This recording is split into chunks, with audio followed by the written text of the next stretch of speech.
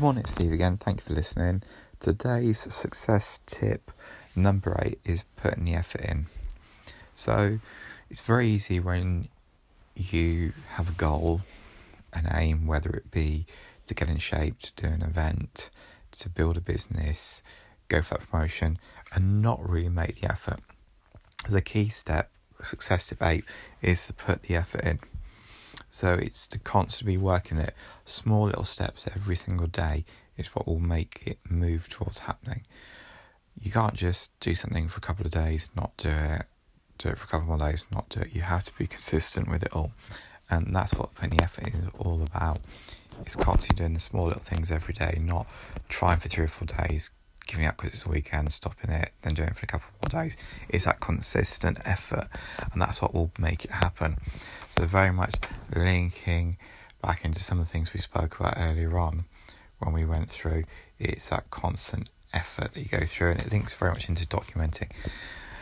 So by putting the effort in every day, so if it's a fitness goal, it's getting your workouts in, being good with your fluid, your hydration, with your sleep every day. With your business goal, it's reaching out to people every day, putting out content for your business every single day. It's looking at the courses, booking the courses, doing your bits of homework, your study, you're reading around your topic area, working on your personal development every day. Constantly doing these things here will see you make the progress, moving further and forward in life.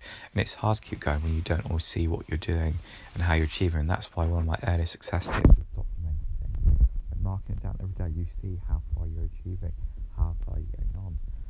So when you do look back at a later stage, you can see the progress, the steps that you made, the difference it's actually having. And this is why it's important that you put the effort in every day and not go and take half-hearted, because it's important to get the results that you're welcome. And if you want to see major, massive, big results, you've got to be doing little bits all day, every day.